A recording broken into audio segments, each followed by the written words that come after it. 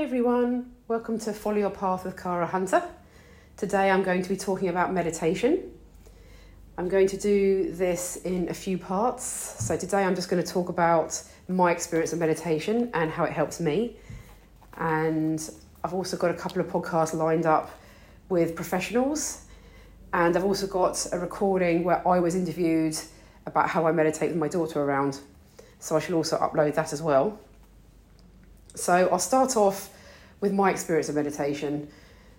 I've been meditating on and off for quite a number of years, and I found it quite helpful, but I did struggle with it, and I have never really done it consistently until last year. So I think I felt that I just couldn't fully get the benefits. I found it really hard to shut my mind off and stop thinking, and I felt previously that I just couldn't get it to work because I couldn't ever stop thinking. I couldn't switch my thoughts off.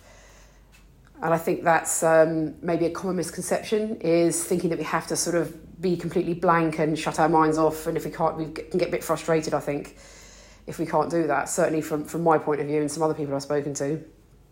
So, but then I realised that actually it's not about completely shutting your mind off. You can relax and still have thoughts going through, but it's about calming those thoughts, slowing those thoughts down, just allowing them to come into our minds and then releasing them and letting them move on. But certainly when you've been doing it a long time, you can get to the point where you get into quite a deep meditation and you do stop thinking about things. You know, I'm at the point now where some days I find it harder to shut off and I do have thoughts, and other days I can go into quite a deep meditation and I go into kind of a bit of a almost half asleep type state. So I kind of like get a kind of bit drifty and floaty, and I'm not really thinking about anything too much. So it is possible to get into that state, but I know that some days I can do it and some days I can't, and I don't worry too much. I know that I can still feel the benefits even if I haven't fully got into the meditation. And I see it a bit differently now. I just see it as a daily reset. So I find, certainly for myself, that my stress levels can build, and I've learned that if I meditate every day, and it doesn't have to be long, just 10 minutes or so is fine. I mean, there's really short ones. It depends on, what works for you. There are, even some that are just a few minutes. So whatever works for you. I probably need to do about 10 minutes to really, really feel the benefits, but I have done shorter ones. And I find that when I do it every day, I reset myself back into a calmer state, and it stops the stress from building and building. And so then I stay a bit more balanced and a bit calmer, so I don't wake up the next day kind of still carrying the stress from the day before.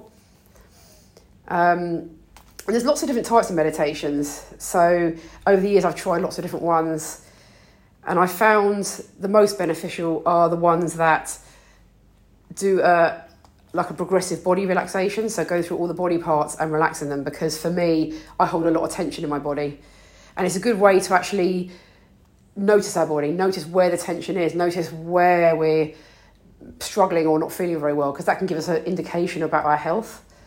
And I find that since I've been relaxing my body, I say every day, I don't manage it every day sometimes, but I say most days, that I've actually been my health has been a lot better. It really has dramatically improved. And I've had a lot of issues with muscle tension and seen a lot of see my osteopath a lot and having massages, and I don't need those treatments nearly as much now that I'm doing this regularly, so it does make a big difference.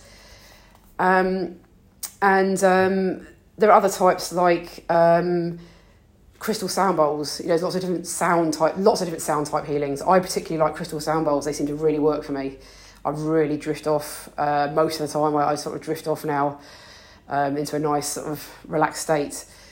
And it definitely is better when I do it regularly. And I do, if I find that if I don't do it regularly and I miss a few days, that I do notice the difference. And if a bit of stress comes up, I do notice that I react a bit more to it. But because I've been doing it regularly, if I then start doing it regularly again, I can get myself back into a calmer state quite quickly. So what I really feel is that by trying lots of different ones actually really helps, because there's so many different types to suit different people. I use an app called Insight Timer, where there's lots of different meditations, but what I found the most effective last year was I go to a regular meditation group, and that's run by Sandeep. His club is Meditation in Health, and he runs that through the Clubhouse app. And it actually is the best meditation I've ever done. He's fantastic. And he incorporates several different factors, but one of those is the body relaxation. He also incorporates humming. And I didn't realise the health benefits of humming. I've been to yoga classes before where they've done some humming and I've kind of felt a bit silly doing it. But now I understand the benefits, and actually it does really, really help. It's amazing. But I'm doing a podcast with Sandeep, so I will let him explain about his meditations and exactly how and why everything works and how it helps us. So I'll be doing that podcast soon, which is really exciting. Yeah, I really feel that it's really doing regular meditations has really improved my overall health, has really helped me to calm and relax. And I connect to my intuition more now because I haven't got so much stressed energy around me. I connect to my intuition more, which then means I can make better decisions. I come up with creative solutions, and I find that things flow a bit more and things are a bit easier in my life. I'm finding things aren't so much of a struggle. Everything's a bit easier because I'm just calmer and I'm not sort of fighting against things anymore. I'm just allowing things and letting things flow.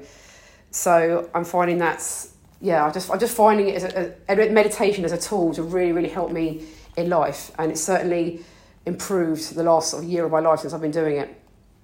And another type of meditation is spiritual guided meditation, and I particularly love those. So if you're spiritual minded, you can go on meditations to meet like spirit guides, meet ancestors. We can learn things about ourselves. It's really amazing.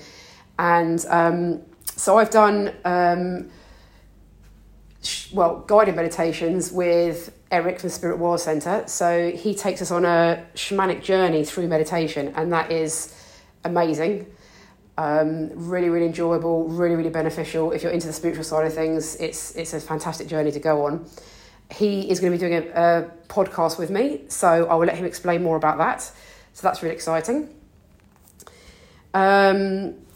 So I think that's probably the main points I wanted to share on it. But I guess I wanted to share it from my point of view, that at first I used to struggle with it, but I found, a couple of different meditations that really, really work for me, and I'm doing it more regularly, and I'm really finding success with it, and I'm really finding it's changing my life. So I thought I would share that for anybody that's interested in it. So coming up, I've got a podcast with Sandeep from Meditation in Health. I've got a couple of podcasts with Eric from the Spirit World Centre.